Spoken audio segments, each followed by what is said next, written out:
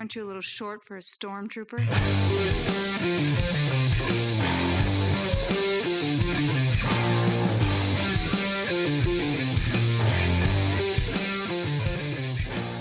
What's up, nerds? Welcome to another episode of The Multiverse Report. We are recapping the week's nerdy news from Smallville to Jakku and everywhere in between. My name is Mike Gibson. With me as always, Steve Haller. What's up, Steve? Well, Mike, anyone who's watching us or seeing it in their podcast feed of choice will see that a new logo and design for the podcast is up. Yeah, look at that. And who do we have to thank for that? We have to thank our good friend Steve Irwin, who I'm pretty sure is not listening to the podcast, but phenomenal graphic designer who helped out a little on the rebranding, and here we are. Well, Steve, not you, Steve, but Steve Irwin, thanks for the new designs, but no thank you for not listening to this show. You should be listening and hearing us thank you. It's only courteous to hear somebody when they're thanking you. Did you just spill liquid all over your chin? Maybe. Okay. That's what the beard's for, man. It's just a catch-all. Eagle-eye viewers, scroll back on this YouTube video and watch Steve just pour liquid all over his chin. Yep. Water everywhere. Yeah. Steve, you and I were talking before we started how it feels like it's been a very long time since we've done this show when it's really only been 8 days. Yeah. Yeah, because last time we did it in a Saturday night. We did it in a hotel room in Saratoga, New York. Yes, we did. And since then, there was a whole Thanksgiving Day holiday and extended break from day jobs and whatnot that throws time into all crazy kinds of corners. So all those things combined make it seem like it's really been a long time since we've been at these microphones looking at each other and talking to each other on the screen. But it hasn't really been that long. But it feels good to be back in this routine, I guess is what I'm saying. Yeah, there's some comfortability to it. It's not a bad thing. The chaos of last weekend, as awesome as it was definitely chaos. So yeah, for sure, for sure. A little bit more structure to this week's episode. We were talking about some new, exciting, and pretty big DC Superman casting stuff. And we got a lot of Star Wars stuff to talk about, which I'm very excited. I feel like we've had a lot of Marvel stuff for the last few weeks. It's been very Marvel heavy, for good or for bad. Yep. And this week we got a bunch of Star Wars and, like I said, some big DC stuff. So plus comics and comics reviews, all that kind of stuff. This show is sponsored by Funky Town Comics in Camillus, New York. It's had a huge sale this weekend. Did you check out the Thanksgiving long weekend holiday sale? I did. They were doing a ridiculous 50% off of box books. Yeah. So if you thumb through any of the long boxes, it was 50 off anything that was in there. I did snag a wonderful Star Wars Legacy 25, which is one of the iconic covers from that series, the old Dark Horse series, which had, I believe the cover's got Obi-Wan on it, just looking pure Obi-Wan. So. Oh, nice. Awesome. I was there today, and I got all graphic novels were 50% off. Oh. And I got a Wonder Woman Historia hardcover. Nice. Which is a book I have not read, but I've heard nothing but incredible things about. So looking forward to diving into that. But yeah, great, always good finds at Funky Town. So check them out, people. Yep. A couple other things. What? Hey. Since we're talking Funky Town, made me think. Would also like to mention the Syracuse Collectors Con that is going to be March 16th and 17th, 2024. Yep. We're going to be sponsors of that and have a table at the show.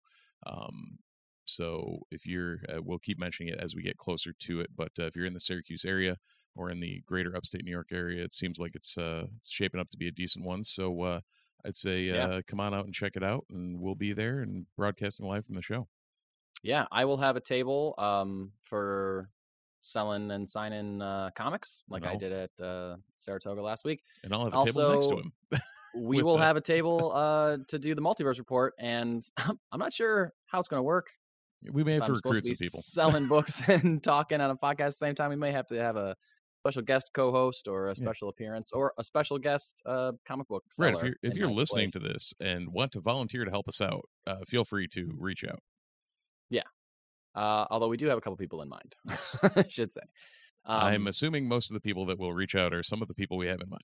Probably the same people. Yeah, correct. Venn diagram definitely overlaps there. Yeah. But yeah, sure. Definitely check out for that. You'll definitely be hearing us talk more about that as we get closer to it. I want to say personal bit of business and plug that I want to do. I don't really talk about the fact that I am a musician and songwriter, as well as being a huge nerd. Don't talk about that much on this show, but I am. It's very true. I have been in one band in the Syracuse area called The Action now for 25 years. My literal high school band that just never broke up, just kept playing miraculously. And we are playing a 25th anniversary show this coming Friday at Funkin' Waffles in downtown Syracuse, New York. We're going to be doing our own kind of Taylor Swift Eras tour, just with like different albums and phases of our band over the last 25 years. Doors are at 7. It's $10 to get in. Breaking this news right here, we will have new merchandise, new shirts, and new stickers available at the show. Ooh. And opening band starts at 8. We'll start around 9 and play till around 11. That's right, we're playing for 2 hours, nonstop, most likely, and some special guests from past years of the band, things like that, former members coming back. So check us out if you care about me at all or are interested in, songs and fun music. Yeah, come see me. So it's a good show, and I'll be missing it. Steve won't be there because he doesn't care about me. Nope, not at all. And he doesn't like fun times and good music or whatever I just said. He doesn't like those things. See, I enjoy all of those things. However, I'll be down in Philly at PAX Unplugged. This was scheduled prior to the scheduling of said show, of course, and tickets were bought. Ergo, I will not be present, but go check it out. That will be an awesome show every time they play. It's a grand old time. Well, thank you very much, Steve. Did you like the lyrics plug in there? I did, yeah, I did. Although it's good old times. Oh, whatever. Lyric, but I get what you mean. I get it. You know where I was going. Wouldn't it be funny if off pod we like really hated each other and we only just did this because we were good? We just knew we were good at it. Yeah, like little did they realize we were ready to shoot each other in the Saratoga hotel room right before we recorded that. Yeah, it was horrible. Unbearable. We're really good at faking this. Yes. Last, definitely not least, possibly the most exciting piece of news that I have to share, to break with listeners and watchers of the Multiverse Report is that later this week, we have an interview with a honest-to-God comic book creator and writer named Simon Burks. Simon Burks is a writer of comics, novels, graphic novels, and films. He has a current series that's coming out from Top Cow and Image called Antarctica, which is very good. Steve and I are both reading that currently. We're talking to him. We're recording an interview with him later this week. We're not sure when it's going to come out. Whether it'll be live, whether it'll be recorded, what we're going to do. Yeah. Logistics are still being worked out, but sometime this week, you will see that in your feeds. We will figure it out. I would say check late in the week. We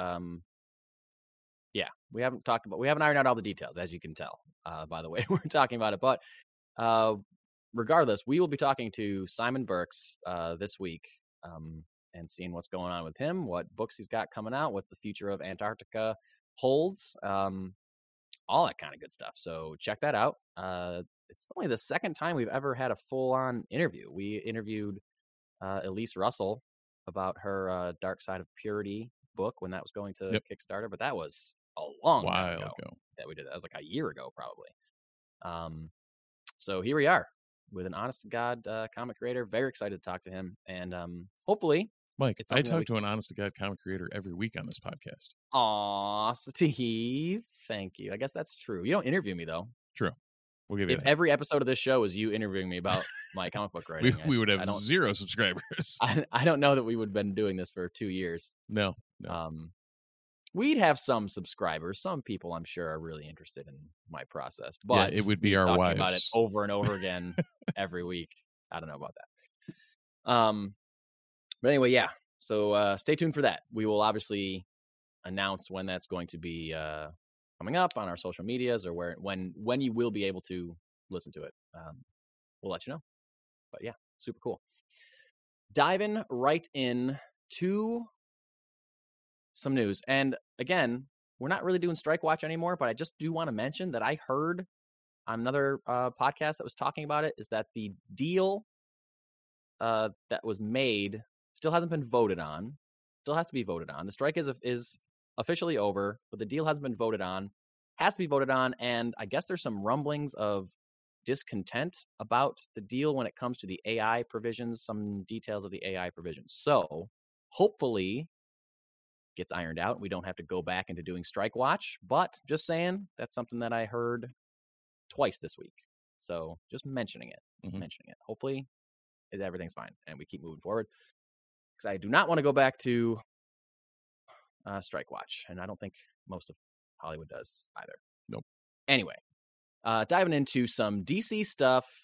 Last week we talked about some Superman Legacy casting. They cast who was it last week?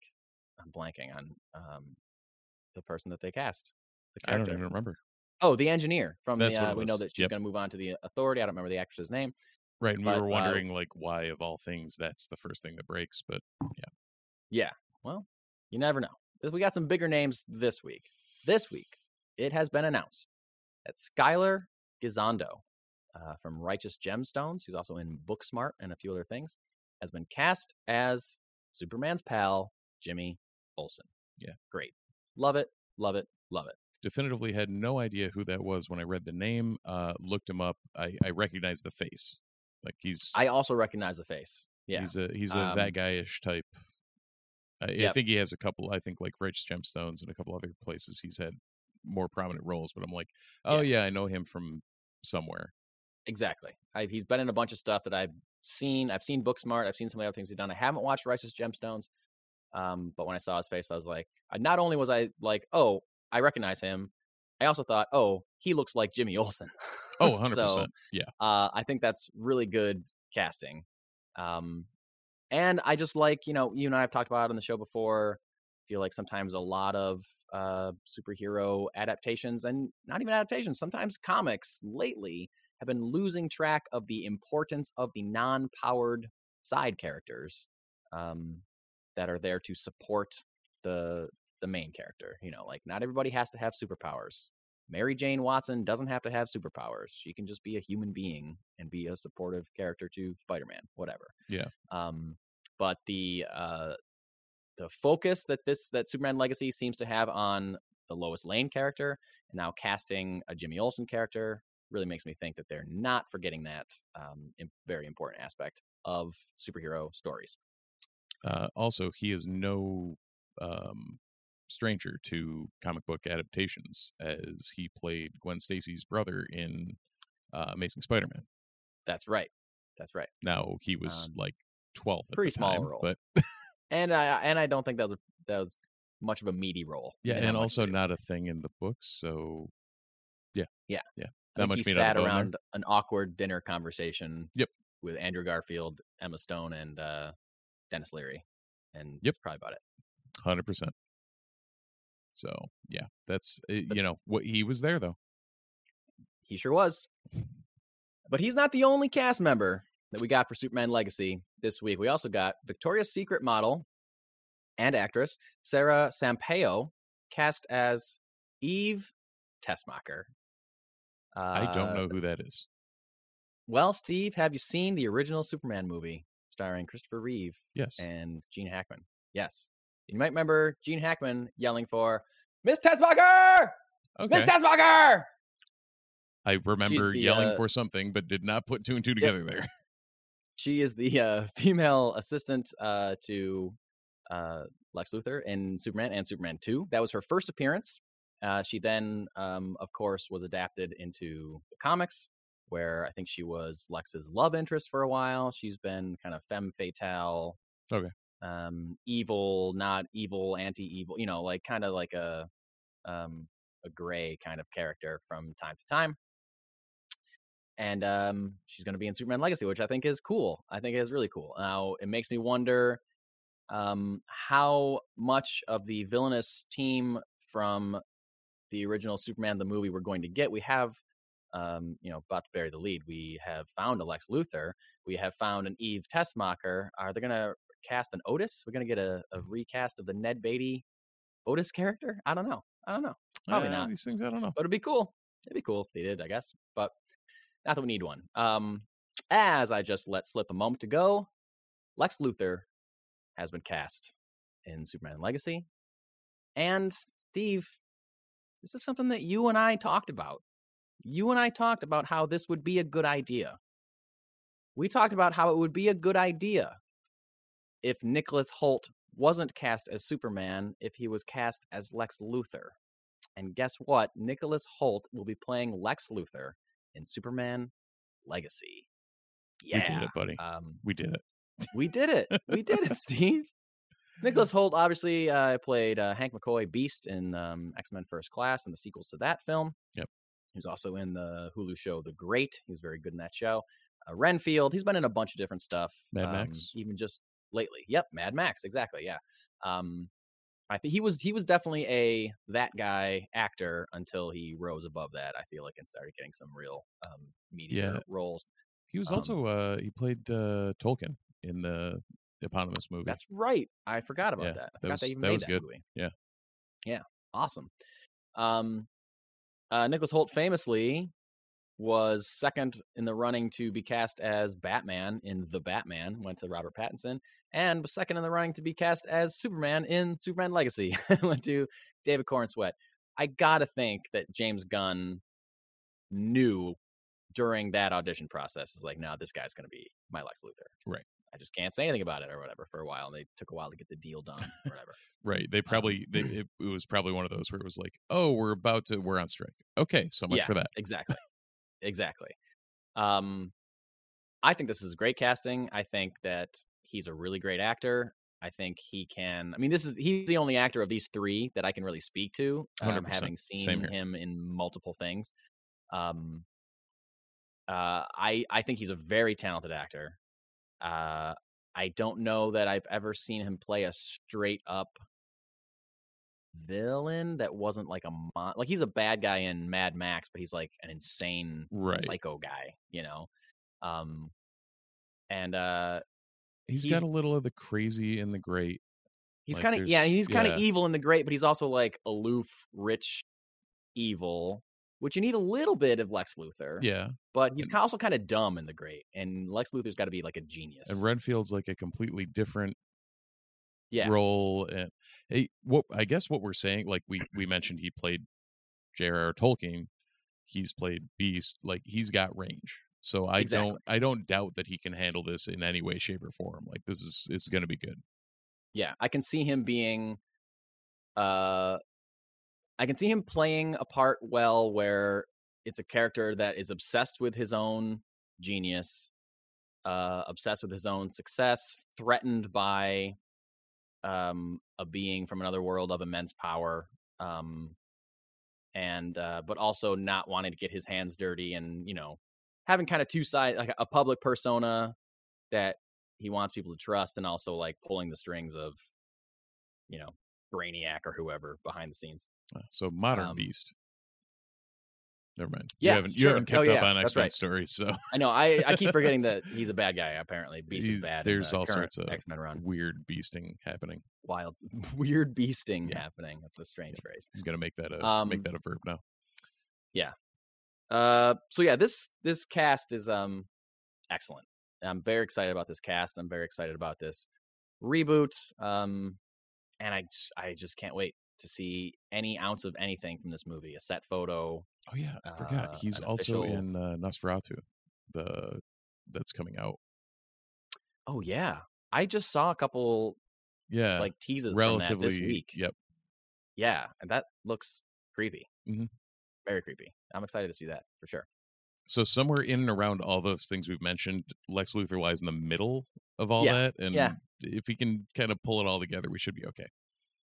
I bet he can. And if the script is as solid as being projected, then I'm sure it'll be a great role. I'm sure it'll be a part that he can really kind of, sink his teeth into and run away with, hopefully.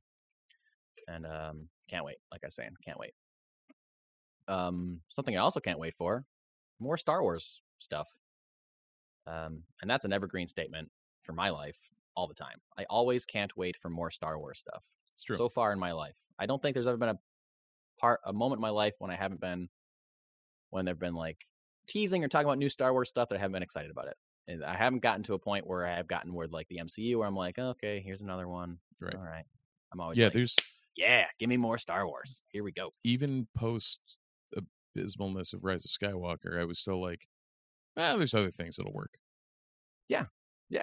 I specifically, I regret doing this now, but at the time, because Mandalorian was coming out around the same time as Rise of Skywalker, and I did not start watching Mandalorian until after I had seen Rise of Skywalker, because I didn't want anything to interrupt my flow of the saga or whatever, and 2, I was like, well, if 9 sucks, then I'll get to go home and watch this cool other Star Wars show, right?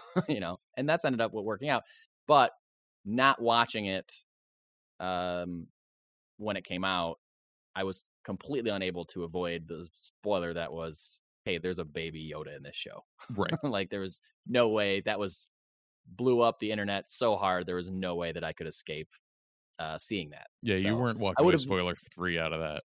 No, I would have loved to have the moment of the reveal of that at the end of the first episode and been like, what? And I'm like thinking about how excited I would have been makes me regret that decision. However, it did give me some padding and some comfort to land on after 9 did what it did and was what it was. Again, I don't hate that movie. I don't hate any Star Wars movie. I just like them all in different levels. Steve hates it. No, I don't. Let me rephrase that. I do. However, like there's plenty of pieces there that I enjoyed. Yeah. The whole thing is a giant shit mess, but there were pieces. Yeah, I agree.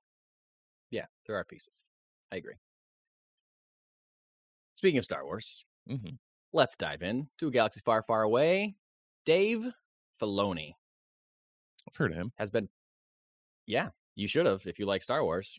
I guess get his credits out of the way. Dave Filoni, hired by George Lucas to work on the Clone Wars animated movie and series. I think he worked on the movie anyway. Yeah. I know he worked on the series. Oh yeah, no, he definitely did, because that was the first time we saw Ahsoka. He created the character of Ahsoka Tano.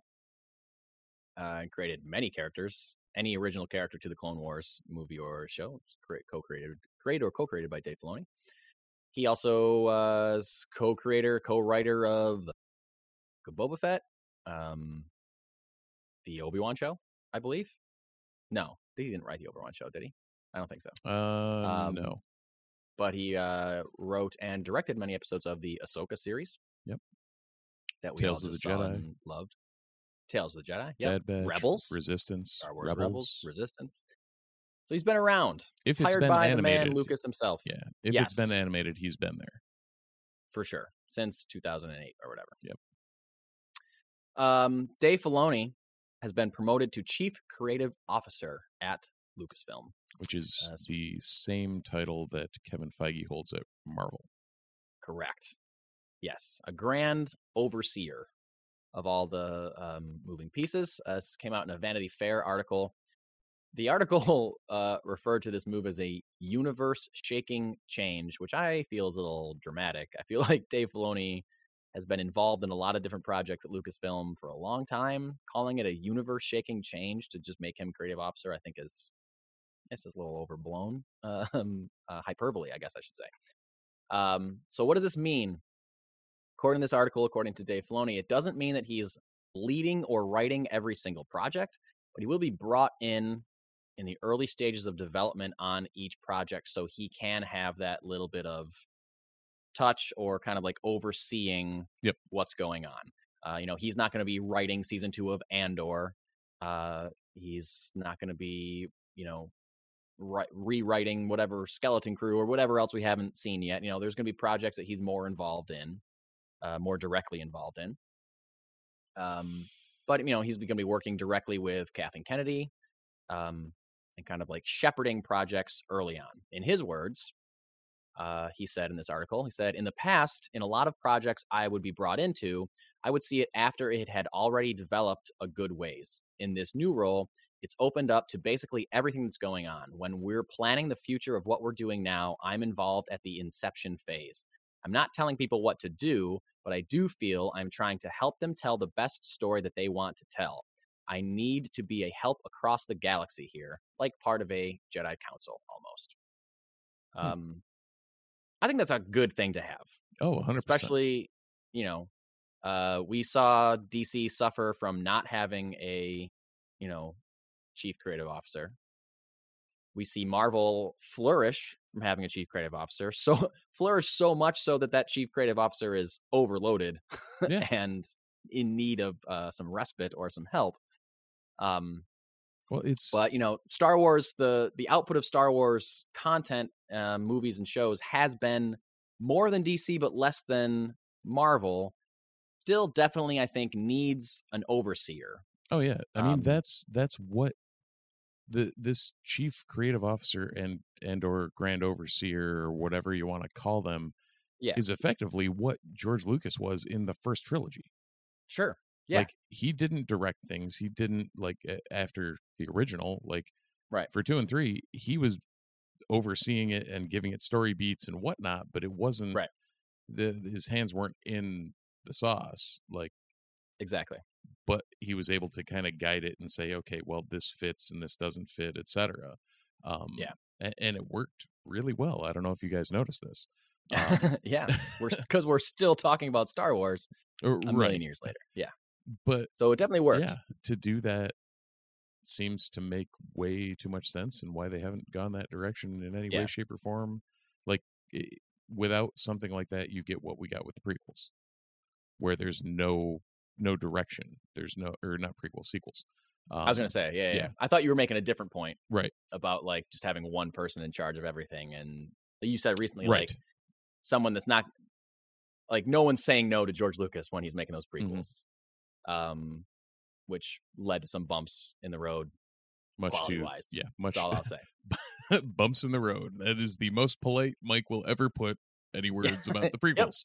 But yeah, I mean, that's the mess you get with the sequels, where there's no overarching story. There's just, they probably weren't using it, but it felt like they were using the Marvel method with it of we'll just figure this thing out as it goes. To use Rise of Skywalker as an example. Yeah. Why is it always the best example? Or the worst? I think it's the best example because it had so much promise. And like you said, there's a lot of good things that are cool, fun things that happen in that movie, but it's just maybe it's too much, or maybe they're doing them for the wrong reasons, or they're not earning the beats that they're claiming. And, it's a mess. It's not that it's like the prequels, in my opinion. I'm sorry. It's my opinion. The prequels are bad movies. They're not well made. They're bad movies with a good story. Exactly. They're not well written. They're not well shot. Right. They're as well acted as they could be with what they were given. They're not well directed films. Rise of Skywalker is just a mess. Just a total mess. So Rise of Skywalker is bad in a different way. Right. And the prequels are bad. Rise of Skywalker is a movie that I feel that could have been improved greatly by having a chief creative officer.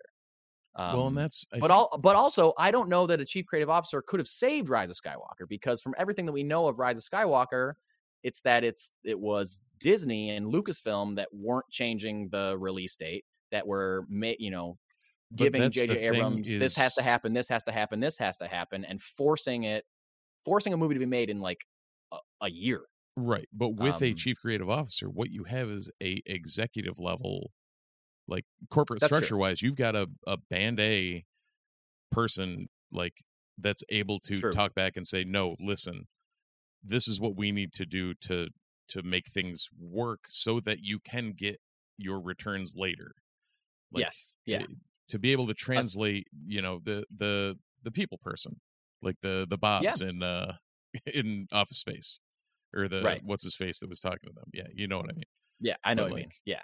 the guy that talks Um, from the engineers to the yeah. business Yeah. people, like, you gotta Right. figure it out. Yeah.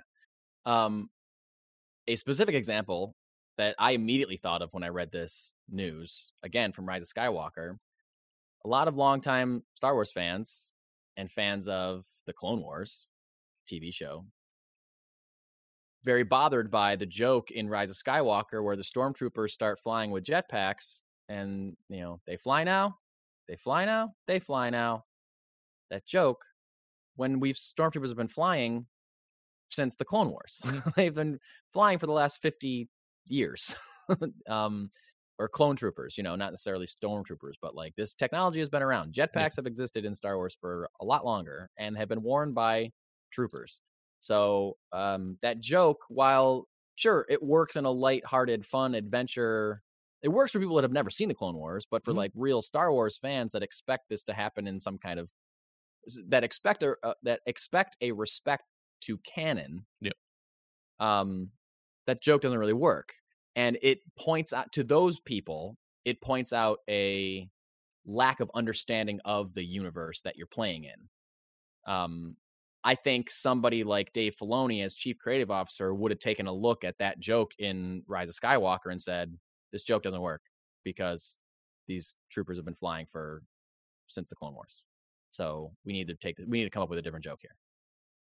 That's the kind of stuff that I think he's kind of talking about. Like he's not saying he's not going to tell people what movie to make or what story to tell, but he's going to help them tell their story. And that's kind of one of those ways, just kind of like course correct things that are just kind of outside of canon, basically.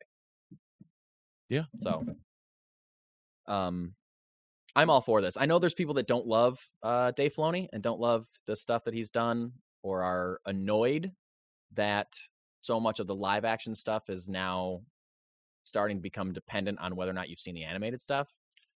I don't feel that way because I think I've seen the animated stuff and it's good. Like I guess if you're someone that just doesn't like animation, I'm sorry, but Right. I'm sorry. It's good though. That's not Lucasfilm's fault, and it's not Dave Filoni's fault that you don't like animation. You should try watching these shows. If you don't want to, that's fine. But just know that you're gonna miss out on a couple references here or there. Yeah, I feel like after Ahsoka, and if we get some more things in universe that are in the Filoniverse that aren't animated, some of those, I guess, issues will go away in the sense that people will be able to have it's not like, all right, there's this one series that I had, like, I don't understand it because of this. When the Thrawn movie or the next season of whatever comes out, people will be fine because it's like, okay, well, I remember the things from this, so it's fine, whatever. Right.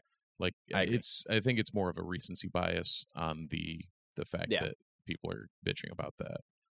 Yeah. And also, if you don't like the Filoni stuff, then I don't know what to tell you. Like, that's fine, but like just because go watch the non-Filoni stuff, right? That stuff that's there too, right?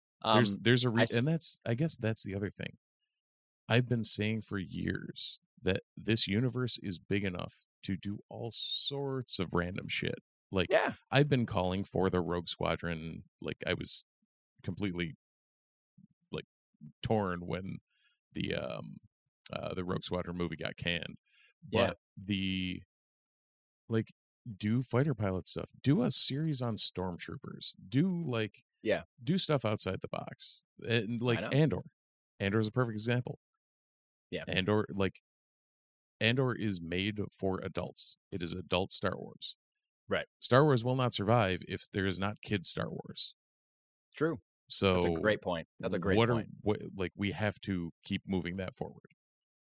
Yes. And Dave Filoni, I think, is a great person to keep that in mind. And he's done that with every one of his animated shows where the first season has been relatively kid-oriented and kid-friendly. Yep. As the series progresses, the shows grow up with the kids watching it. Yes. And it's been like, by the time you're at season 7 of Clone Wars, it's straight up like dark. Star Wars. It's Star Wars. And the Bad Batch picks up from where that left off and goes. Oh yeah. So big time. Yeah. Yeah. I saw a meme kind of going around on Threads in regards to this. And I was the caption was a picture, and the caption was when one of Dave Filoni's characters shows up in Andor season 2, and the picture was a line of like tough-looking military guys, but in the middle was just one guy dressed like a clown. And I thought that was funny. Like I got that, you know, taking a shot at the animation stuff. But then I saw a lot of other people reposting that, saying, I got some bad news for you, buddy, with a picture of Saw Gerrera, who was already in Andor season 1 and is a Dave Filoni. And was created by Dave Filoni. Yeah. Yeah. So, dude, that Onderon arc was so good. Yeah, I know. Now I need to go back and watch the Clone Wars. I finished my Rebels rewatch, so. It just started season 4 with my son. So slow going, but real good. And I was looking ahead to see like what episodes are in season 4. I was like, ooh, yeah. Now, were you just doing a release order with him? Oh, yes. Okay. Yeah. I know they jump around, but I don't have the patience to search them out and search around or whatever. Yeah, no, we're just going to watch them. Yeah, I thought about it and my brain was like, because he'll want to watch some without me.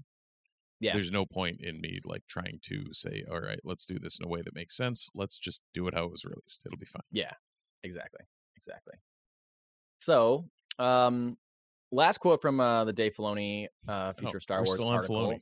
We're still on Filoni. He just said one interesting thing about his future plans for Star Wars and the projects that he's involved with.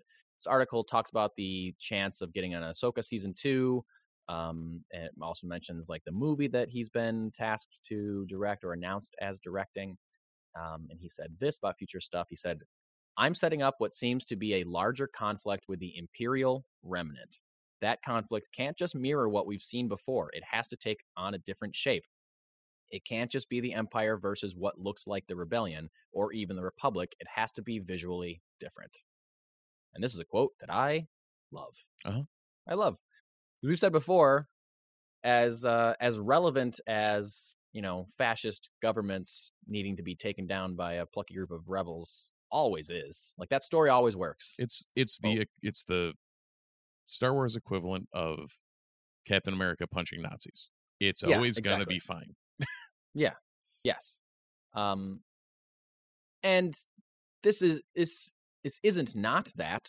It's just the remnants of this fascist regime that still need to be, you know, remnant Nazis that need to be punched out. Right. The fact that he's knowledgeable about how it has to look different and be visually different, I think, is smart and a really good sign that we're in good hands for whatever that story, whatever shape that story ends up taking place. I'm excited about it. So, another story that I'm very excited about is the new Jedi Order movie that was announced at Star Wars Celebration past spring, starring one Daisy Ridley, Return of Rey. She gave an interview with Collider this week in regards to that film and her appearance at Star Wars Celebration, her surprise appearance. She said, it was such a nice reception. I was shitting myself before I went on stage because nobody knew that I was going to that. No one knew I was going to Celebration, bar like Kathleen Kennedy. So I was nervous. Oh my God, it was such a wonderful reception. I'm very excited. The story is really cool. I'm waiting to read a script because obviously I don't have any other updates. It's not what I expected, but I'm very excited. She went on to say, I know the storyline for one film. That's not to say that that's all there is, but that's what I was told about. And I imagine it will be the next film, I think. I mean, again, I don't know post-strikes and everything, how quickly everything will start up again. But yes, so far, I know the story of one film, and I think people will be very excited. So, I mean, that's about as vague as you can get. Right. And it's not like she's going to say anything other than that. Right. It's coach speak, but it's coach speak that makes me excited. Yeah. Yeah, because I honestly don't think she would have come back if she didn't believe in the story. You know? Right. Well, and does that, because when did we talk about her going to Lucasfilm Ranch or to Skywalker Ranch? There was it was a while ago, but there was like lunch with Kathleen Kennedy. Yeah. It was like a few months before Celebration. So right. Like they were cooking on this for a while. Yeah. So this may have like all happened around that time. And again, now with the strikes, we're finally We're finally getting a lot of this stuff that we probably would have gotten about 6 months ago. that we should have gotten 6 months Yeah. ago. Yeah. That would have been very timely, coming relatively out of, 6 months from November. We're in May compared to. Yep. Yep. Yeah. Because when do the strikes start? June? I think so. Like, I want to say June as well. So that's not far. Like, so we July, got July 14th. July. Okay. And Celebration was what, in April? May? Yeah. I wanna say April. April. So the WGA strike started in May. That's what we're thinking of. SAG okay. didn't join Okay. until. Okay. Well, yeah. Okay, so Celebration is in April, and the writer's strike started in May.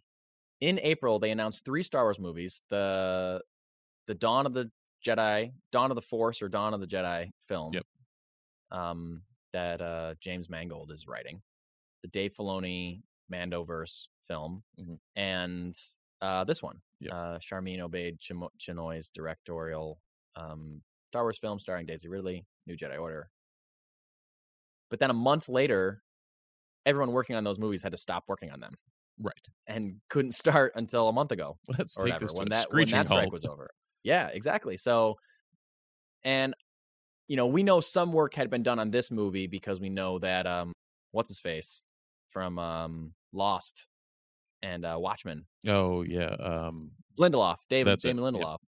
And he had a Justin Brett Gibson. They turned in a script and then promptly left the project, Right. or were asked to leave the project. promptly unturned it and said script, and Yeah. But I mean, who knows if they're going to keep that story? There might be elements from that script that they do keep. So like, right. there's some work that was being done on that already. Who knows how long James Mangold had been working on his movie? Because he's also was announced to write Swamp Thing. So like, who knows? But regardless, they all had to stop writing a month after this announcement was made. So I would say we're pretty far out from probably hearing anything about any of these movies, because they were either at or back to square one right before they were announced. And then they had to stop working on them for 6 to 8 months or however long that strike was. So we'll see. I'm still excited about it. Yeah. And, like, just the more time away only is going to be more exciting when it actually finally is announced. And we're getting some Tide You Over, series show content, which is fine. But I almost said I'm getting tired of the series. I'm not getting tired of the series, especially because like they're good. Like Ahsoka is great, so I'm not tired of that. Or Andor season 2, I'm going to be out of my mind excited about when we start. I'm really excited about the Acolyte. And yes, and the Acolyte. There's like exciting things happening. Skeleton but Crew, in my sure. Well, Skeleton, I feel like we don't know enough about Skeleton Crew to be excited. I think excited that's why just I'm for, like meh on it. It's Yeah. like I just don't know what it is. I haven't seen anything. Show Right. me a trailer. I can't wait to be excited about it. But you gotta make me excited about it. Yeah, the only thing we've seen is a logo and a picture of Jude Law with like a vague description. Little kids exploring, not little kids, but like Right. teenage kids exploring. the toddlers galaxy. exploring the galaxy. Yeah. Baby Jedi adventures. But anyway, that all that is great. But in my heart, Star Wars is a film franchise. Yes. And belongs on the big screen. So there's no more exciting moment in a movie theater than the few seconds between the blue Yes. long time ago in a galaxy far, far away and the burst of the Star Wars theme and the words Star Wars shooting backwards into the stars. Like, there's no more exciting moment in a movie theater for me. Yeah. Than just like that John Williams fanfare. Yeah, man. It's the best. Like I'm hearing it just going through my head right now, but yeah, I've heard it 1,000 times. Yeah. And that's I don't know if I realized it as much until the Return of the Jedi 40th anniversary screening this year. Yeah. Where I was sitting there and I was like, oh yeah, this is still great every single time. Yeah, still great. Yeah. I got emotional when that happened. Oh yeah. When I saw Force Awakens. Yep. because it had been like so Oh, long yeah. since a new Yep. Star Wars movie, and the hype was like so insane, and like da-da, I was just like, oh god, oh my god, I'm watching a new Star Wars movie. Oh my god, Mhm. it just was insane. I can't wait. Yep. Can't wait for that to happen again. Absolutely. But it'll be a while, as we just talked about, because They still there's don't no have a scripts. script. There's no scripts. So we'll see. We'll see. Speaking of not having a script, we keep hearing that this movie's dead, but then I feel like the next two stories are smaller stories, and they're both things that we once thought were dead and may not be dead, but may be taking a very long time. Maybe we'll never see them. Maybe we will. One of them is the Taika Waititi Star Wars film. He was on the Kelly Clarkson show this week and was asked about it, and he said, "I've been developing it for a few years, but I think with any film, but that one in particular, it's something I'd really like to get right, so I don't want to rush it. It's going to bubble along on the side. I want to capture the joy and the entertainment of those early ones, like The Empire Strikes Back and Return of the Jedi, and all those ones. So I'm trying to figure that out. It will happen." So I appreciate this quote as someone he's not just taking a paycheck and turning in the first thing that he thinks of, which you could argue seemed like what he did with Thor: Love and Thunder. But also, clearly he was under time constraints that he's not under with Lucasfilm, like he was under Thor: Love and Thunder with Marvel. So, as up and down as I've been on Taika Waititi's stuff, I like a lot. Most of what he's done that I've seen, I've liked quite a bit. Some things recently I've been a little more soured on. However, I do think he's a talented writer. I think he's got a great sense of humor. I think he's a really good director when he's really plugged into the material that he's working with. So for him to say that he wants to get it right and he doesn't want to rush it, sure, yeah, I'm all in on that. And because he's said in the past, and we're talking years ago now that he said this, that it's a standalone thing, it's a big galaxy, so he wants to get out away from other stories that are already being told, means that he can take his time on this because it's not going to affect whatever bigger storytelling that they're working on. So, yeah, take your time, Taika. 100%. Take your time, man. Take 2 more years. I don't care. Because, like I said, we're getting this other stuff. We're getting other Star Wars things. So, take your time. Make it good. Just make a good thing. Yeah, there's no reason to rush things along. And we'll see. Yeah. So, this is a small story. And it's like a glimmer of hope. This is a glimmer of hope. We talked about was it last week or 2 weeks ago? We talked about how the Knights of the Old remake is reportedly not happening.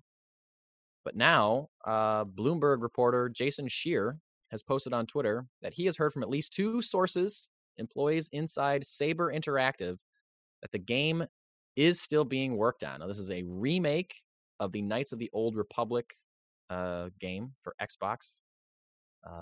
One of many people's favorite Star Wars game, or one of the certainly a favorite Star Wars story. Yeah. So I have never played that game. I don't know anything about it. I know there's a big twist in it, and I'm glad that I don't know what that twist is. And I hope that this game does get made so I can experience that in somewhat of a similar fashion to how all you people did when you played the game in the first place. So, however, in the same tweet, he did mention that he doesn't necessarily know and can't speak to whether or not the game will actually be released or what kind of game it will end up being. But it is currently being worked on, according to 2 sources inside Saber Interactive Games. So, big shoulder shrug for me. Who knows? Who knows? I don't. Nope. But if it comes out, I'll play it. Yep. That's all I'll say. I'm currently replaying Super Mario RPG, which was a Super NES game back in the day. Oh, fun. They just re-released it on the Switch. So, dope. Yeah, it's all upscaled and looks cool. And weirdly, my son now wants to watch me play it. My son wants to watch me play video games all the time. Yeah. So. Yeah. Cool. Yeah. Do you have a comic to review this week? I do. Do you? I also do. I Weird. sure do, Steve. It's funny how that happens. Yeah. Many thanks to you Jesse. You can go first because I was. Yeah, shout out to Jesse, Funktown Comics, hooking us up with these reviews. I went first last week because you didn't have one to review. So would you like to go first this week? Sure, I can. This week we opted for Marvel's Superheroes Secret Oh. Wars Battle World #1. Wow. Which, All as you right. can see by the cover, is an homage back to the original Secret Wars cover and Yeah. things happening. You see Spidey in the black suit. You see the Human Torch. You see all sorts of heroes and villains on the bottom going at it. This thing was a book. Okay. It was written by Tom DeFalco, art by Pat Olaf, John Calise, Joe Caramanga, Giuseppe Caminicoli, and Paul Mounts. And yeah, it's, I believe, was out this week. So as you can imagine, it is a desired throwback to Secret Wars. Very scattered all over the place. You see, Spidey. I'm failing at showing you anything, but you see Spidey jumping around from Ice Planet to Oh, wow. Whatever's going on here, and Yow. there's a multitude of everything Wild. happening. It goes all over the place. There's not really a plot at all. Johnny Storm shows up. Johnny Storm shows up arbitrarily because why not? Hobgoblin shows up. Like there's just a whole lot of weird. There's no connective tissue. What is this book? Is it a prelude to something? Is it the beginning of a new series? I think it's a new mini that is coming out that is supposed to, I don't know if it's a prelude or a like some sort of connection to the original, but it doesn't really do it. It might be one where it needs another issue, but right now it's kind of I like Spidey and I like the Human Torch, so I will continue reading that issue, and that is what kept me going. Yeah. So the Beyonders apparently doing some sort of test on Spidey, and that's where we're at. I don't know. All right. Weird. So it seems like a weird book. Seems like a little messy. Maybe. Yeah. There was a lot going on, and not a lot of it had connective tissue to tie it all together. So. All right. Well, that's too bad. I was given a book that came out last week, issue #1 of Batman Off-World by Jason Aaron. His first book for DC, famed, legendary, dare I say legendary, Marvel writer at this point, Jason Aaron. You could say written by him, pencils by Doug Mankey, inks by Jamie Mendoza, colors by David Barron, edited by Ben Abernathy. No credit for letterer. Weird. Like, is that what? Yeah. Nobody wrote the letters. It's fine. Yeah. Did they just magically appear? This is a book that I did not intend on picking up, despite it being Jason Aaron, because I'm a street level Batman guy. Yep. I like just stopping bank robbers and punching people in the face on the streets of Gotham City. This takes place early in Batman's career, his first time leaving the planet, and he's doing it by himself, not with the Justice League or anything like that. I like this book a lot. I thought it was great, and I don't know if it's just that I am, I spoke recently about how I stopped pulling the main Batman line just because I started getting a little sick of what they were doing, and I got a little bored by it, and it just wasn't interesting to me anymore. I don't know if I'm going to continue reading this because, again, I'm not in love with Batman in space still, but this felt new and fresh and exciting because it really felt like Batman, like it didn't feel like they were enhancing him in any way or giving him knowledge or skills that he shouldn't have just because he's fighting super powerful aliens. Like, he's still just like human Bruce Wayne as Batman. He doesn't have any more like, oh, good thing I brought my anti-alien gun, or like weird comic book stuff like that. Like, he just got the same utility belt that he has on Earth, but somehow he's in a different galaxy, and they don't really tell you everything. They tell you some stuff. Bruce Wayne bought a super experimental high-powered rocket to fly to this galaxy for some reason that you don't know yet. It's insinuated that he's doing it out of love for somebody, but they haven't clarified that or named who that could possibly be. He gets abducted. His ship is out of commission somewhere, and he is found by this group of aliens that was just going from ship to ship, planet to planet, and finding slaves to recruit for their masters. And it's really cool. It's him trying to survive. It's him trying to fight aliens. And I got to say, it's really cool to see a Batman book with this much color in it. Yeah. Because normally Batman books are a lot of gray and dark and rain and gloom and doom. Right. He's even wearing a blue and gray suit in this, which I like quite a bit. Haven't seen him in a blue and gray in a long time. I feel like it's been mostly, black. But just like, sprawling, bright base with pinks and Looks hot more like fire a flashes Thor. and things. It looks like a Thor book, or it looks like Guardians, or or it's got the colors of that like Batman Mad City. Book, but even that's like a weird, monstery, Lovecraftian tale, Which I'm still waiting with bated breath on the second. That was great. really good book. That was really good. So yeah, I like this book a lot, so much so that I might pick up the second one, because like I say, I just feel like a lot of times when Batman leaves the planet, he stops feeling like Batman. They feel like they have to increase his skill level or something in some kind of way that justifies him being there. Well, this just feels like this is the same Batman that is swinging from rooftop to rooftop on Gotham City. And yeah, the writing's really good. Also, like, you can tell that he's got a plan. They're hinting at stuff. They're foreshadowing. They're doing flashbacks to start telling the story of why he's here. He meets a Tamaranian, who's another prisoner. He has not mentioned anything about knowing Starfire or anything yet, so I don't know if that'll go anywhere or if she's going to be connected to Starfire in any way. Who knows? Batman Off-World by Jason Aaron and Doug Mahnke. Number 1 came out last week. I'm not sure when number 2 is coming out. Probably, my guess would be another week or two, early December. But yeah, check it out. I recommend this one for sure for Batman fans of all kinds. Yeah.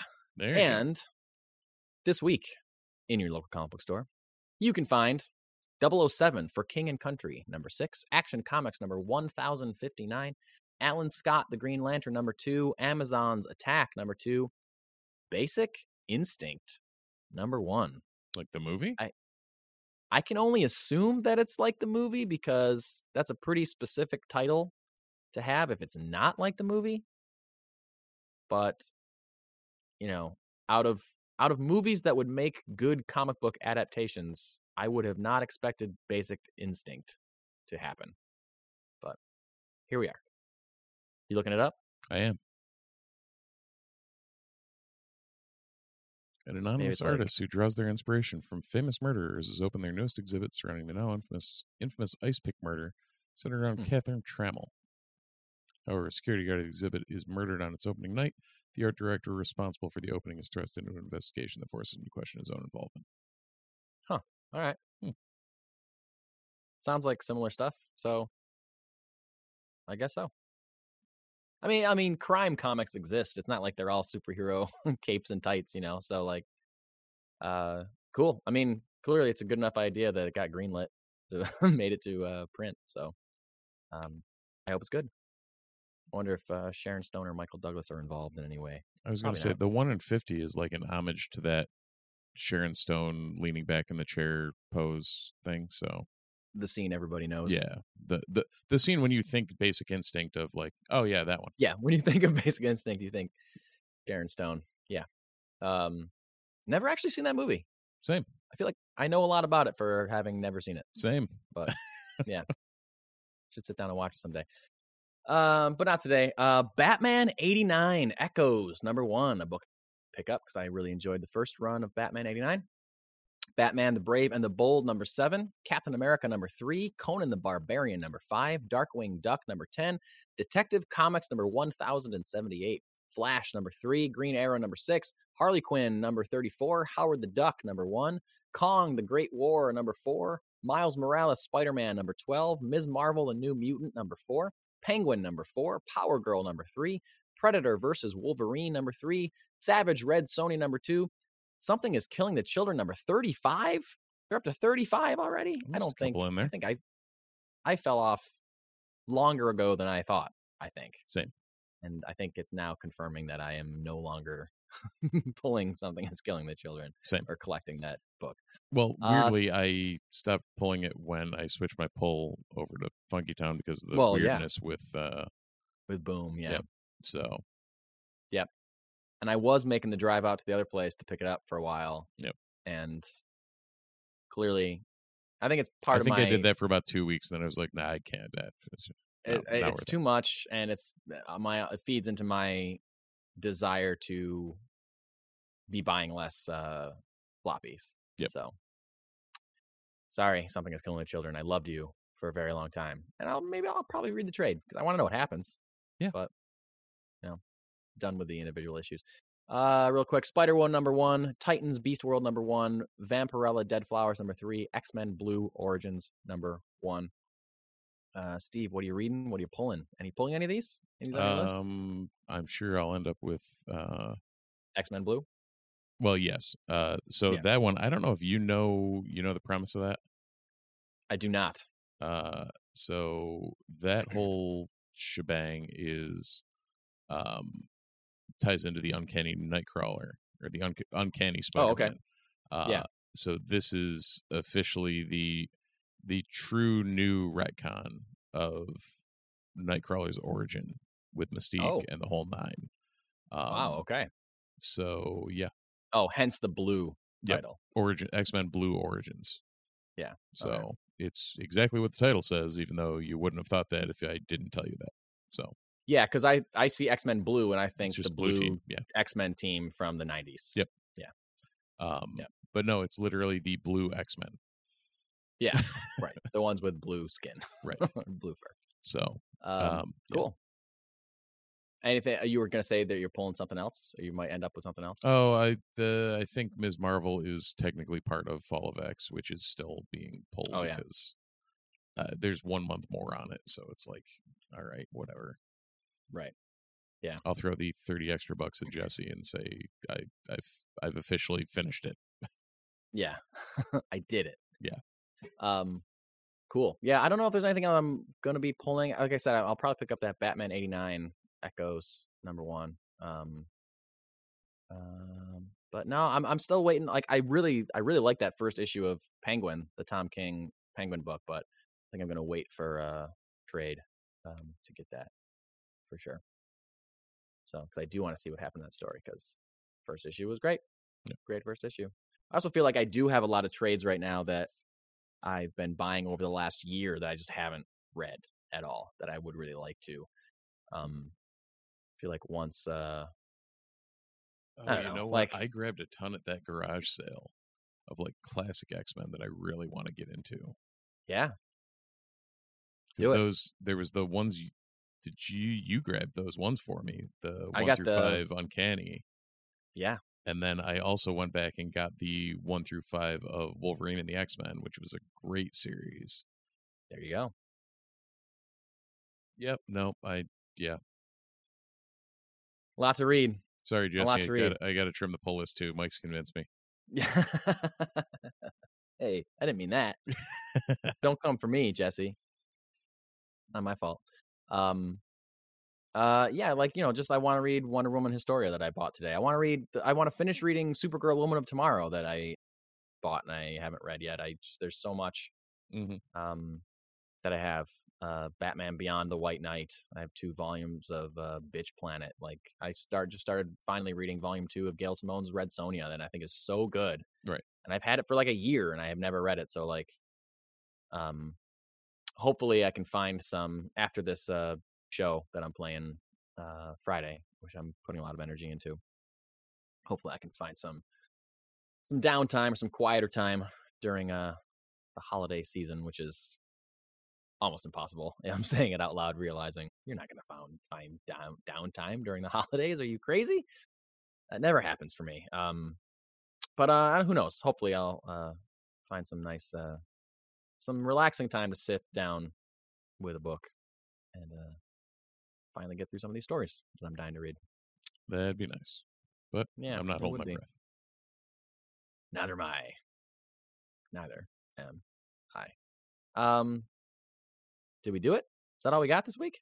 I think so. We didn't have any one-shotsy type things, did we? No one shots. No one. I mean, I think there was a thing where the writer-director of Constantine says that they're still working on developing Constantine 2, but it wasn't much Like of a... the Keanu Constantine? Yeah. Yeah, apparently that still is alive, possibly alive within as an Elseworlds project within the James Gunn universe, but I'm sure it still has to get approved and greenlit and all that stuff, so Sure, we'll see why if it ever not? happens. I did just start watching John Wick Chapter 4 the other night. I couldn't finish it, so I have to finish it sometime soon, tonight or tomorrow. That's But at least it was good. That's at least a John Wick more than I've ever watched. Oh, that's right. Yeah, have you never seen the John Wick movies? They're No. worth watching if you like insane action scenes. Yeah, I Lot of heard if fun. nothing else, it's worth it for that. Oh yeah, I think the first two I thought were like legitimately great, and then third was fun, and then this one seems like fun but not quite as good so far. Like the action is still really good, but like story wise, it starts like the simpler it is, the better. The first one was a very simple story, and that's what made it work so well. Right. And each subsequent one, you start like world building a little, and it's seemingly getting a little too big for itself, in my opinion. I gotcha. Not that I'm still not enjoying them. I'm still enjoying them quite a bit. But, Right. now there's like lore and stuff that we're getting into. And I'm like, I don't know. Yeah, if I pay need attention this. to all this crap. Yeah, I just need Keanu Reeves, messing people up left and right. And he does. He does There you go. deliver on that for sure. Yeah, I've heard But nothing will he ever deliver as Constantine? Who knows? Neo probably does. Yeah, the one. But anyway, yeah, that's all I got. Unless you got anything else, Steve. No, nothing crazy Wrap here. this thing up. Yeah, I'd say we call it a show, and if you are still hanging in there listening to us or watching us, you should probably like, subscribe, so you can listen to us and watch us more. Check us out on Apple Podcasts or your podcatcher of choice. Leave a review. 5 stars would be appreciated. On YouTube, feel free to like, subscribe. You can get notifications for when we go live. Leave some comments in the chat. Do whatever you're doing, and we'll be coming back into your ear holes in a week. Yeah, Actually, or no, less than that. less than I was that. going to say, yeah, make sure you subscribe to us on podcatchers and follow us on social media so you can hear when we're going to be posting our interview with Simon Burke, which is happening this week.